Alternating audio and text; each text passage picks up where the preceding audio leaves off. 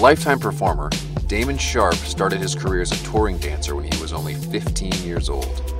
His early success as a dancer led to multiple acting jobs, a television show, and even a record deal before it all came crashing down around him, teaching him the first and greatest lesson of his career, work ethic. This ultimately became Damon's greatest asset and led to the creation of songs like Love Don't Cost a Thing by Jennifer Lopez and more. Today, Damon is an international producer working in several different genres of music. He joins us this week to talk about his journey and the importance of working hard and never taking no for an answer on The Big Break.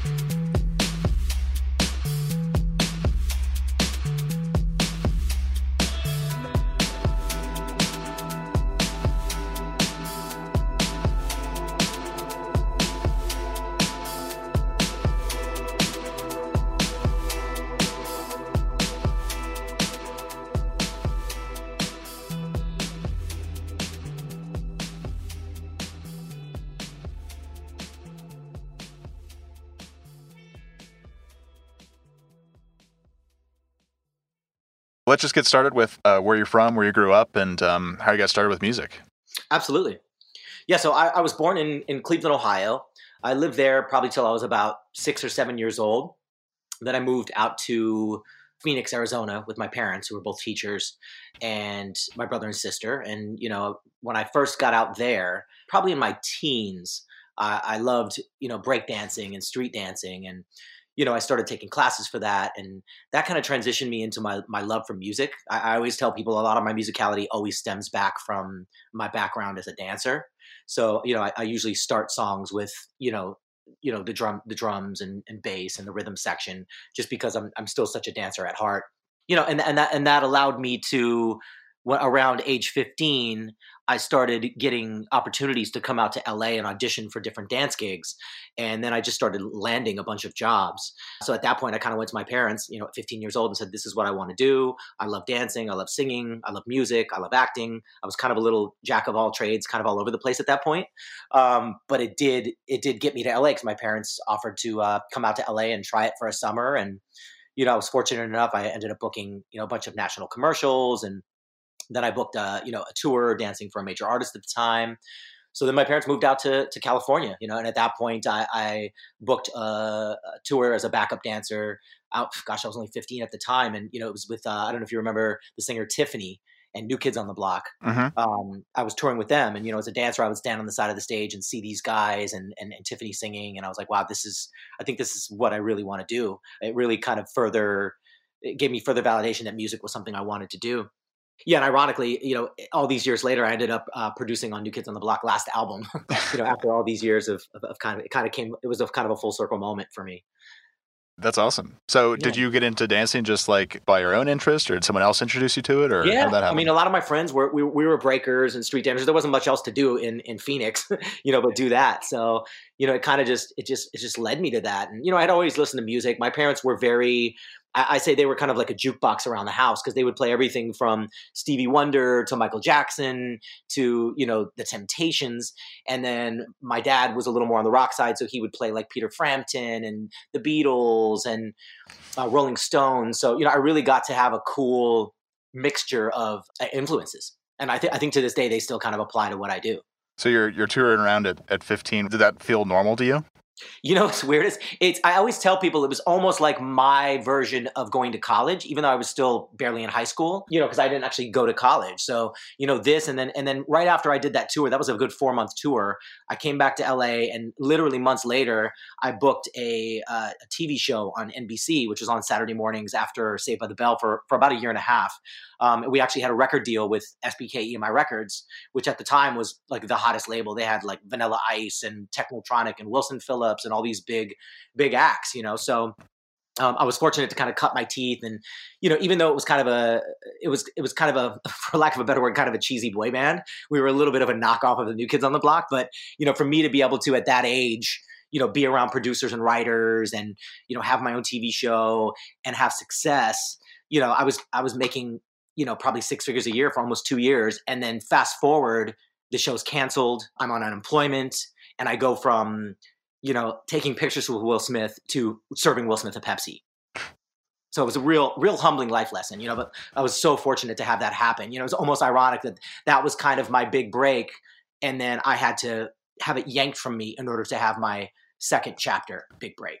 How did you deal with that? How did you, I mean, you kind of had a taste of success and then it's kind of all gone in the snap of fingers, but how I was in my teens still at that point. So, it was very hard, but I kind of went through the whole gambit of emotions of, at first I was like, oh, good. I don't need these guys anyway. I'm going to go solo, and it's like, of course that didn't manifest. And then, like I said, sure enough, I ended up, instead of going out and utilizing the little bit of momentum I had going, because, we had board game, we had dolls, we had, sleeping bags and pajamas, and we were right there at the cusp of it. We were doing autograph signings for, 3,000 to 5,000 people and, playing with big acts, and, it was all taken away overnight. But instead of taking advantage of it, the teenager in me was like, well, F the system, they don't know good talent anyway, and I went into a bit of a free fall, and had to kind of get to a place in my life where, I turned it around and said, you know what, I need to put in the hard work. I need to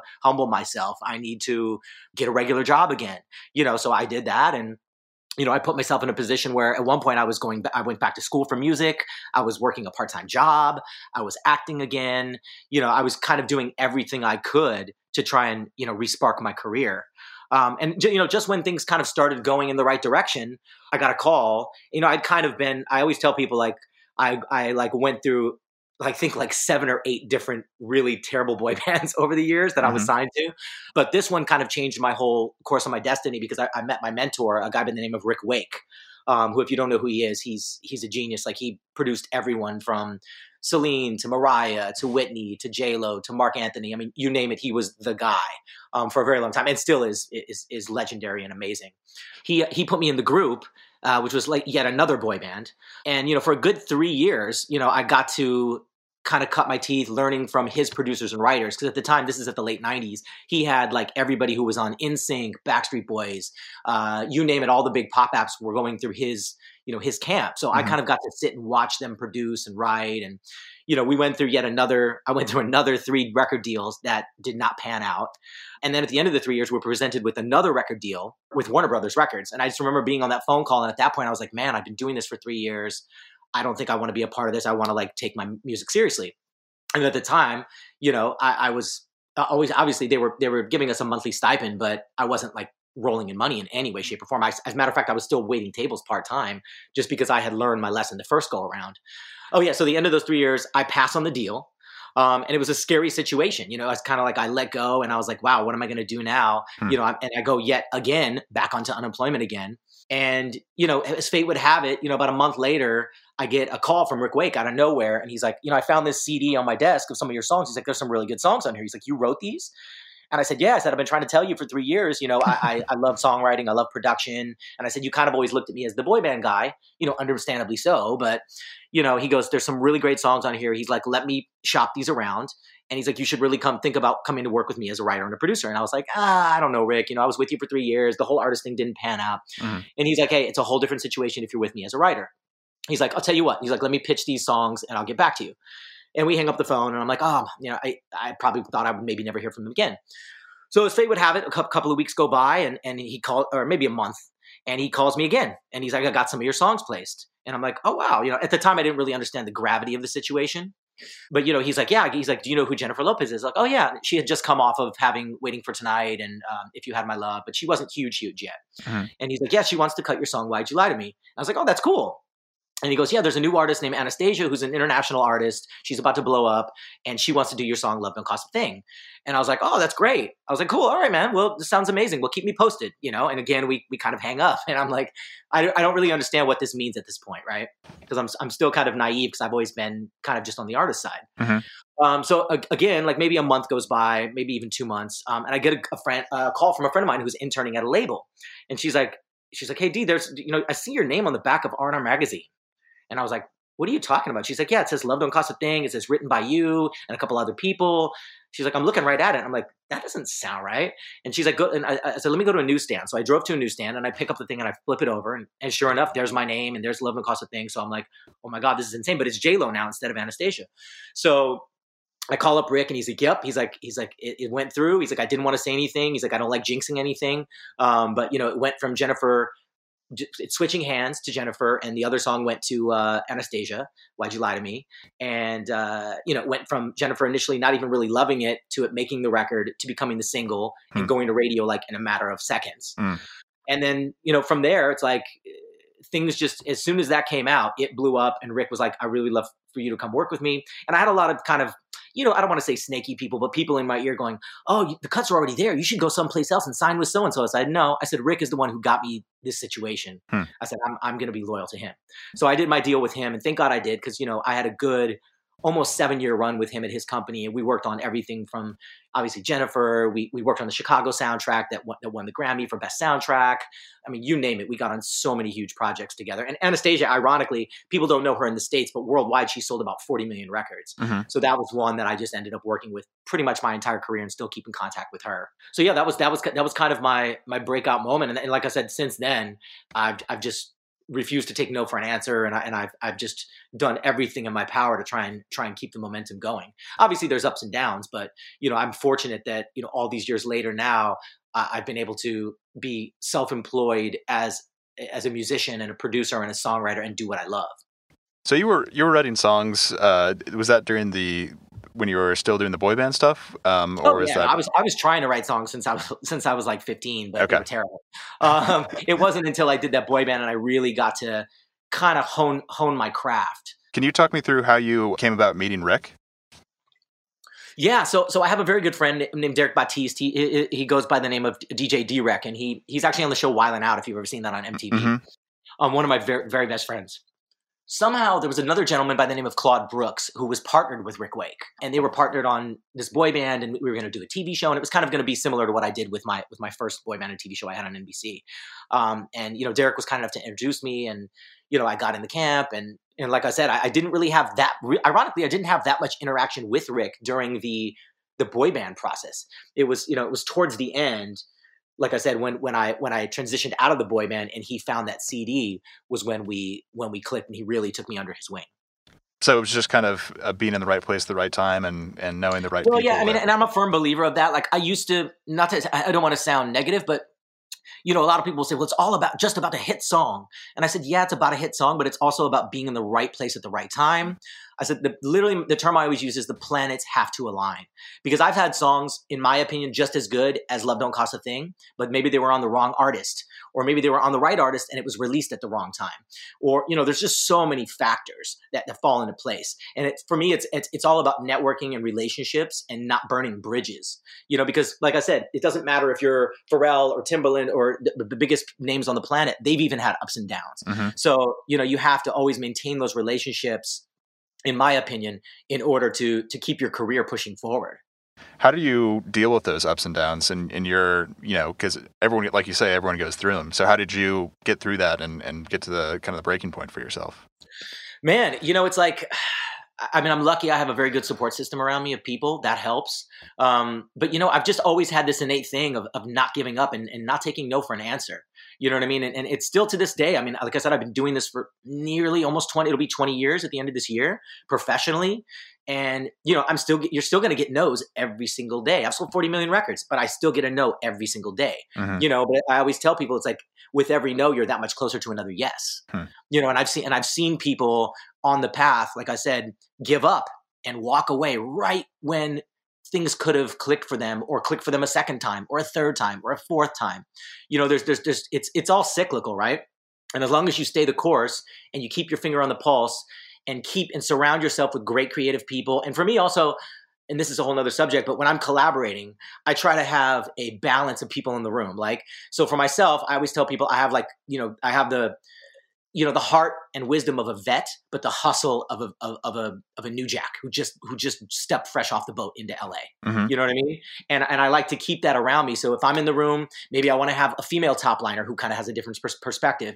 And I want to have maybe somebody working on the track with me who's some 19-year-old kid that just moved here, and it just gives you a better sense of, not everybody knows what's going on all the time out there. And, I can only listen to so many Spotify playlists or go out to a club so many times to see what people are reacting to. Mm-hmm. I think it's key to collaborate with people and to keep your finger on the pulse. So let's just for timeline's sake, you were doing this stuff and then you got the cut with J-Lo. And what year was that? Mm-hmm. That was the very end of 2000 going into 2001. Gotcha. So this was like right at the kind of cutting edge of music at that point then. Yeah, and I always tell people, like, it's a blessing and a curse, right? And a lot of young writers don't understand this. I got to catch it when the money was just everywhere, right? Mm-hmm. It was raining money. And then as soon as, it was obviously before streaming, it was permanent and temporary downloads. That kind of slowed it down a little, but not too bad once we got it adjusted, right? The statutory rate kind of adjusted and it was the same as physical CDs. But then once it went to streaming, it was just a bit of a screeching halt. So like I said, I got to taste that end of the glory days. And now I think, like I said, I'm a super optimistic person. I feel like we're heading right back there. Streaming is booming like crazy. So now with the MLC and the MMA, I'm hoping we can get this back on track to where for new writers and even, like I said, and even established writers like myself, there can be a future and people can really make the money that they deserve to be making as creators. Mm-hmm. Because right now it seems like it's very, it's like a 1 or a 0. You're either you're killing it in streaming or you're just barely scraping by. So maybe even that out a little bit. Yeah, and for me, it's funny because like I've always, Rick always taught me to kind of look outside the box. I think some people, and I always use the term, you don't want to chase the whales every day, because what happens is you get these songwriters that are like, well, I'm writing for Rihanna. I'm going to write for Rihanna every single day until I get a Rihanna cut. But the reality is, and a lot of people know this, it's a very incestuous business, right? So Rock Nation has Rihanna. If you're not signed to Rock Nation Publishing or Rock Nation Management, your chances of getting on there are much smaller. Mm-hmm. Or like for example, like APG. If you're with APG, you have a much higher chance of getting on some of these Warner Brothers projects because everything's very in-house. And honestly, that's what Rick was very tied in at the time with Tommy Mottola and Sony. So we would get first dibs on getting on projects as well. So I always tell people will always go, well, I think I want to sign with, I'm just using an example, Sony ATV, or I really want to be with Warner Chappell. And I'm like, well, really think about if somebody else is offering you a deal and maybe they're more embedded in a certain world that you fit, you've really got to weigh the pros and cons. You don't necessarily want to sign with the first company that's handing you a big check because, 3 years down the line, you might be upset that you took that money and, didn't have the attention or be plugged into a quote unquote system.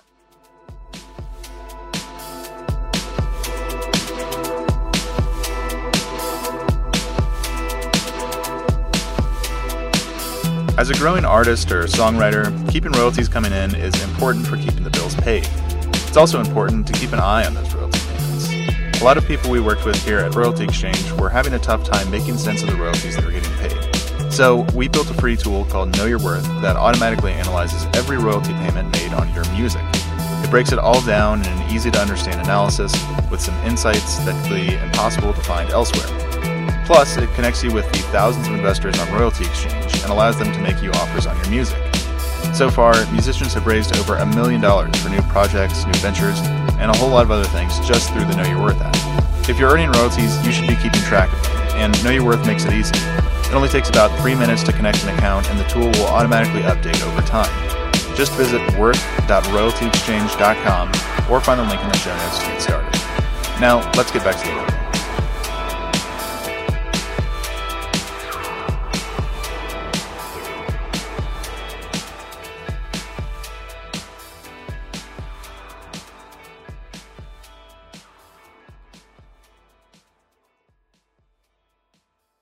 Do you find now that you've been in the business for almost 20 years, do you find yourself transitioning more kind of like to that mentorship role? Or are you still excited about producing music every day? Crazy. I mean, in times, yes, of course. But, I still love the grind. You know what I mean? I still love to be in sessions and I still love to go take meetings. And, I've been traveling much more than I did for a long time. In the beginning of my career, I was traveling, I was gone 2 weeks out of every month. And then I think once the internet got fast enough to kind of upload files back and forth and collaborate that way, I got a little bit lazy and a little complacent. And then in the past few years, I've really upped my game again. I've been traveling like crazy. And I feel like I'm in a whole new chapter of my career now, which is, it's really fun. But yeah, I mean, of course I love the give back. So I'm always doing, when I'm with new writers, I sometimes I'm just probably blabbing a little too much, but it's like, I don't want them to have to go through any of the missteps that I did. I want them to be able to learn from my mistakes. So bouncing off that, if you could go back to 15 to 20-year-old Damon, Yeah. would you have done anything differently, or how would you have played it? Yes. Yeah. I mean, honestly, like the second time around, which was when Love Don't Cost a Thing hit, I wish I would have understood how important momentum was in this business. Because you get a little comfortable, you start seeing all these checks start coming in, and you're being handed projects. And I was kind of still, even after going through my first scenario where I lost everything, I was still kind of like, oh man, I'm never going to have to work again. This is amazing. It's like you just get this false sense of, everything, because there's all this money coming in, people are blowing up your head. It's very easy to go. I would literally, so stupid, I would be like, oh, well, I already got one on jail. I don't need to get another one. And now I'm like, okay, hey, if I'm in on a project, I want to get as many songs on that project as I can, because I didn't realize, again, how incestuous this business is, and if you're in on something, you've got to capitalize on it. And that window is so short. I always use this example too, like if George Lucas had only made Star Wars, right? If that was the only movie he ever made and the only franchise he ever had, people would be like, oh my God, that's the guy that did Star Wars. Our business is the antithesis of that. Mm-hmm. People will be like, literally 6 months, you could have a massive hit, and somebody will be like, oh, you did Love Don't Cost a Thing. Oh yeah, that was a long time ago. Well, what do you have now? And they're very cynical about it. So you have to constantly be reinventing yourself and constantly hustling. And like I said, I'm much more open than I was. Like I'll work on if somebody wants me to work on a project and it sounds interesting, I jump in. Like I said, that's why I travel a lot. I just did something for Warner Brothers in Poland. I did something for, Sony Australia. I do tons of J-pop and K-pop and C-pop, because you got to stay open and keep yourself relevant. And it also creates obviously a much bigger revenue stream if you can look outside the box and not always just focus on the obvious cuts. Right. Not always focus on just getting that Rihanna cut or something. Yeah, because remember, at the end of the day, like somebody has to be early on those projects. You know what I mean? Like somebody had to have been the person who wrote, like my friends David Frank and Steve Kipner, they did Genie in a Bottle for Christina Aguilera. They didn't know that was going to blow up like that. She was just a brand new artist, and they got lucky and got on a massive, something that it was a hit song, so it's like but they didn't know that going into it. Yeah. It's interesting how you say that, when you get the hit and the checks start coming in and they just get bigger and bigger. Yeah. I think everyone we talk to always feels like, oh yeah, this is going to last forever. But yeah. People don't realize, it's almost like I use the analogy of a sport of an athlete, right? Because you see that it's even more rampant in the sports world. These guys will make $10 million, and then 10 years later, they're signing football cards at a shop in Vegas because they've spent all their money. Because it's just such a false sense of, everybody thinks it's going to be $1 million year. It's not always going to be $1 million year, especially in this business. You know what I mean? Unless you're Max Martin. No, just kidding. Every year is $1 million year for him. Right. But it's like once you get on that role, it's like I always tell people I'm working with, I'm like, the minute I have another number one single, it's not if, it's when, because I'm not stopping, right? And when that happens, I'm not sleeping. I'm going to be working every day. I'm going to keep that role going, and I'm going to try and be strategic, and I'm going to be as smart about it as I can, and work smarter, not harder. Nowadays, you're kind of branching out internationally. I guess you're also kind of changing your sound a little bit, getting a little bit more into the electric music scene with DJs and that kind of scene. But how do you break out, kind of like you say, think outside of the box and go try to find some K-pop groups to work with, or some J-pop groups, or go to Poland and produce there? How do you do that? It's crazy. I think the first thing is just being open to it. Like I said, I would say 9 out of 10 producers and songwriters I work with, just new people I'll meet, 9 out of 10 will say, well, I only want to chase this. I only want to chase after Camila Cabello. I only want to chase after Beyonce. And I'm like, why would you all spend 2 weeks on that, right? But then why don't you spend a few days chasing after some other things that can create revenue for you and maybe be that what I call scratcher ticket moment? Because if you put enough irons in the fire, something's going to something's going to blow up. You know what I mean? It's just a matter of getting enough of them out there. And I was talking with, there's an amazing writer named Josh Cubby who I work with. And we were talking about, and he was mentored by Toby Gad, if you know who Toby Gad is, who's an incredible songwriter and producer. And, we all kind of refer to the songs as song babies, right? And our mentality used to be, this is my song, baby. No, I'm not giving it to you. And now we're kind of in a place where we're like, hey, let's get our song babies out there, because you don't know which one of those is going to grow up and become your next hit, or the thing that can actually be that next, game changer catalyst moment. Yeah, I think it seems like, or at least with some creative fields, that people are worried about sharing their baby with the world, or someone taking it, or... Of course, yes. And I speak about that all the time when I go to conferences, and that's probably one of the most common questions. Oh my gosh, can I put my music out? I'm afraid somebody's going to steal it. And my response always is, if someone's trying to steal it, that means it's doing well. It's doing something, and you have recourse. I'm not an attorney, but the minute that you copyright something, it's all time stamped. You have proof to show that it was yours. You know what I mean? Right. Yeah.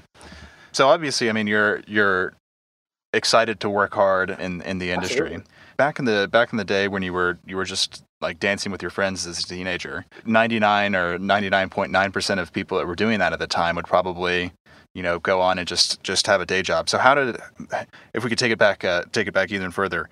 Yeah. How did you make that happen and moving to LA and getting all those gigs? I mean, obviously I owe everything to my parents. But I think a lot of it, like I said, and this is the thing. I always say, like when I'm doing conferences, I'll ask people in the crowd. I'm like, what do you think is the most important key to success in your opinion? And most people don't nail it. And for me, it's work ethic. So like I said, I have innately always had this crazy work ethic. And I'm like, I may not be the best songwriter, I may not be the best vocalist, I may not be the best producer, but you know what? I'm going to outwork everybody. And I see that happens. You know what I mean? I see it with a lot of my other friends. I see people now that are in the top 10 that I know and that I have worked with. And I'm like, some of them obviously are stellar, and some of them are very average. But you know what? They either have like an amazing work ethic, or they got plugged into the right relationship. Because like I said, people don't understand that. If you get the right relationship with the right person, you will get cuts and you will get placements over somebody who's 100 times better than you. Obviously, that's just my opinion. But like I said, that's what I've observed over my career. Mm-hmm. Yeah, that's we'll see that too, where people will say it's all about the song, and if you write the best song, then it's gonna find a home. But really, it's maybe like half the song and then half hustle, relationships. I mean, honestly, I hate to say it, but I feel like it's like maybe 80%. It's like 80% hustle. You know what I mean? Or luck and timing, and but obviously luck is putting yourself in those positions. So if you're not out there, there's so many writers that I know that I want to shake. I just want to grab their head and shake them, because they're like, "Oh, my publisher is doing this."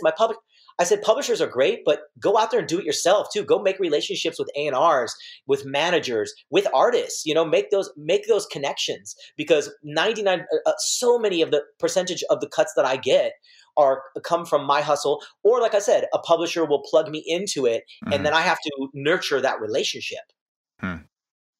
Yeah, that's interesting. What would your advice be to someone that has, is talented and has that stuff, but doesn't really know how to, maybe they have the hustle, but they don't know how to apply that in the industry? You know what? I always say, don't be afraid to reach out to people. There's a tool that I didn't have when I first started in the business. It's the freaking internet. Do you know what I'm saying? Like, you can reach out to people on Instagram, DM, on Twitter, there's a Snapchat. I mean, there's so many, LinkedIn, WhatsApp. There's so many ways you can get a hold of people.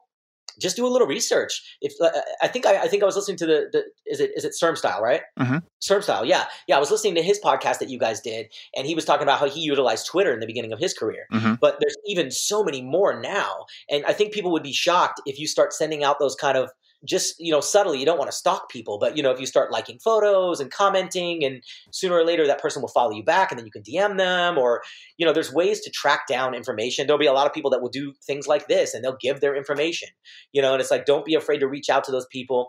And also, like I said, if your brothers, cousins, sisters, best friends, father-in-law knows somebody who's an attorney at a music-based attorney firm, reach out. Use those kind of things actually can work. I've seen it happen. I've seen it happen in my life now.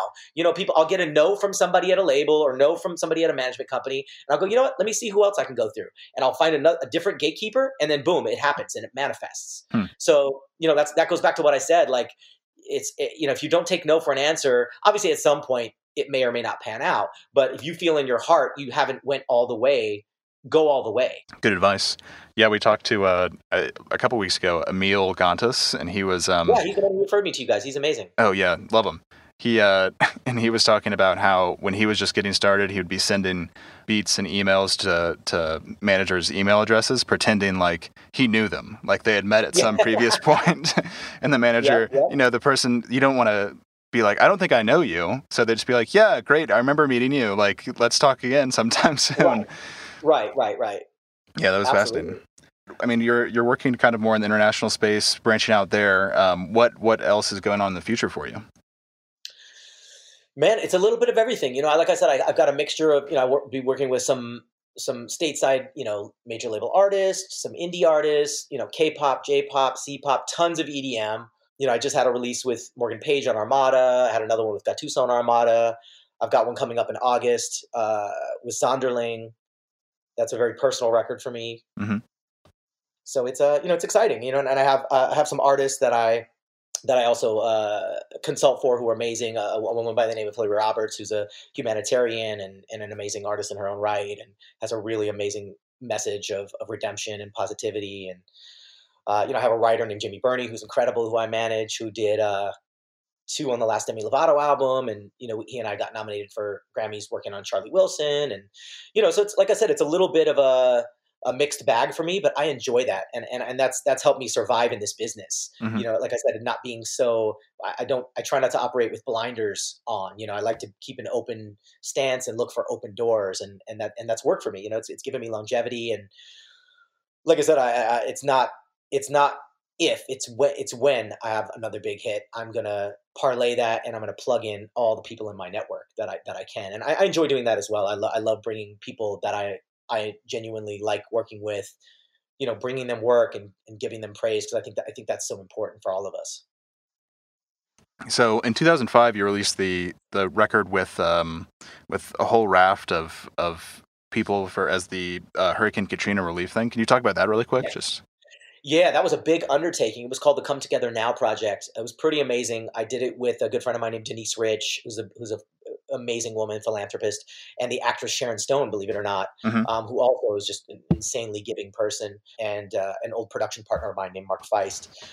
We ended up traveling for like almost a good year, recording we had Celine Dion, we had John Legend, we had Joss Stone, we had some huge, Natalie Cole, R.I.P., God bless her. It was an amazing project. It was a big undertaking, but it was nice to do something to give back and be able to generate some income that could be donated back to the community that needed help. I think it's our duty as creators, especially once we've had some success, to allocate time to do that. And that's why I go and speak at a lot of events, and and a lot of times it's not even paid. It's just I feel like it's my duty to give back and be thankful for what I've been blessed to have in my life. Yeah, it's a good attitude to have too. Well, yeah. Unless there's anything else that you really feel compelled to talk about, or any other moments I definitely love to touch on, balance. I think that's the other thing that I would have told younger Damon. Okay. Is to have balance in your life. I think a lot of people, I hear people come to the studio like, I'm on my 3rd session of the day. I'm about to do a 4th session. And I'm like, you know what? You're going to completely blow out your creative well. And that's what I used to do. You got to refill your well to have that creativity. You also have to have experiences in life in order to create great music, mm-hmm. because at some point you're going to burn out of things to talk about and inspiration. So for me, I think finding balance in my life has really been key. Yeah. How do you do that? What are your kind of outlets? My family. Yeah. That's number one. And then find, I don't have a ton of hobbies, but it's like whether it's just going to the movies or I love traveling, and I just think having that balance. Sometimes it's better to write 2 amazing songs in a week instead of trying to write 10 songs that may or may not be amazing. Most likely if you write 3 songs in a day, they're not all going to be great.